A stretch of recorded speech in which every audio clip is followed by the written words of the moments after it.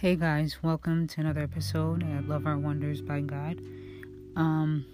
Today I'm coming to you guys with another drawing for next month, October.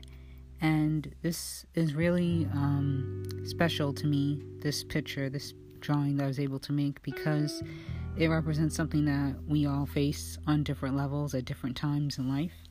And when bad situations happen and when things don't make sense to us, we long to be forgiven.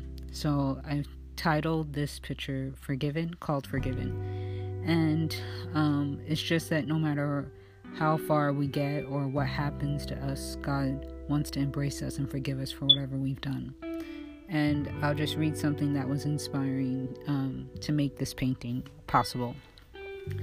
Okay, it says, Forgiven. There is no taunting, no casting up to the person of his evil course. The son feels that the past is forgiven and forgotten and blotted out forever.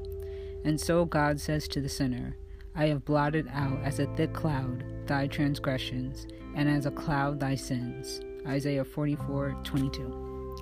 And this just simply reminds me that no matter what it is, what happens, God wants to forgive.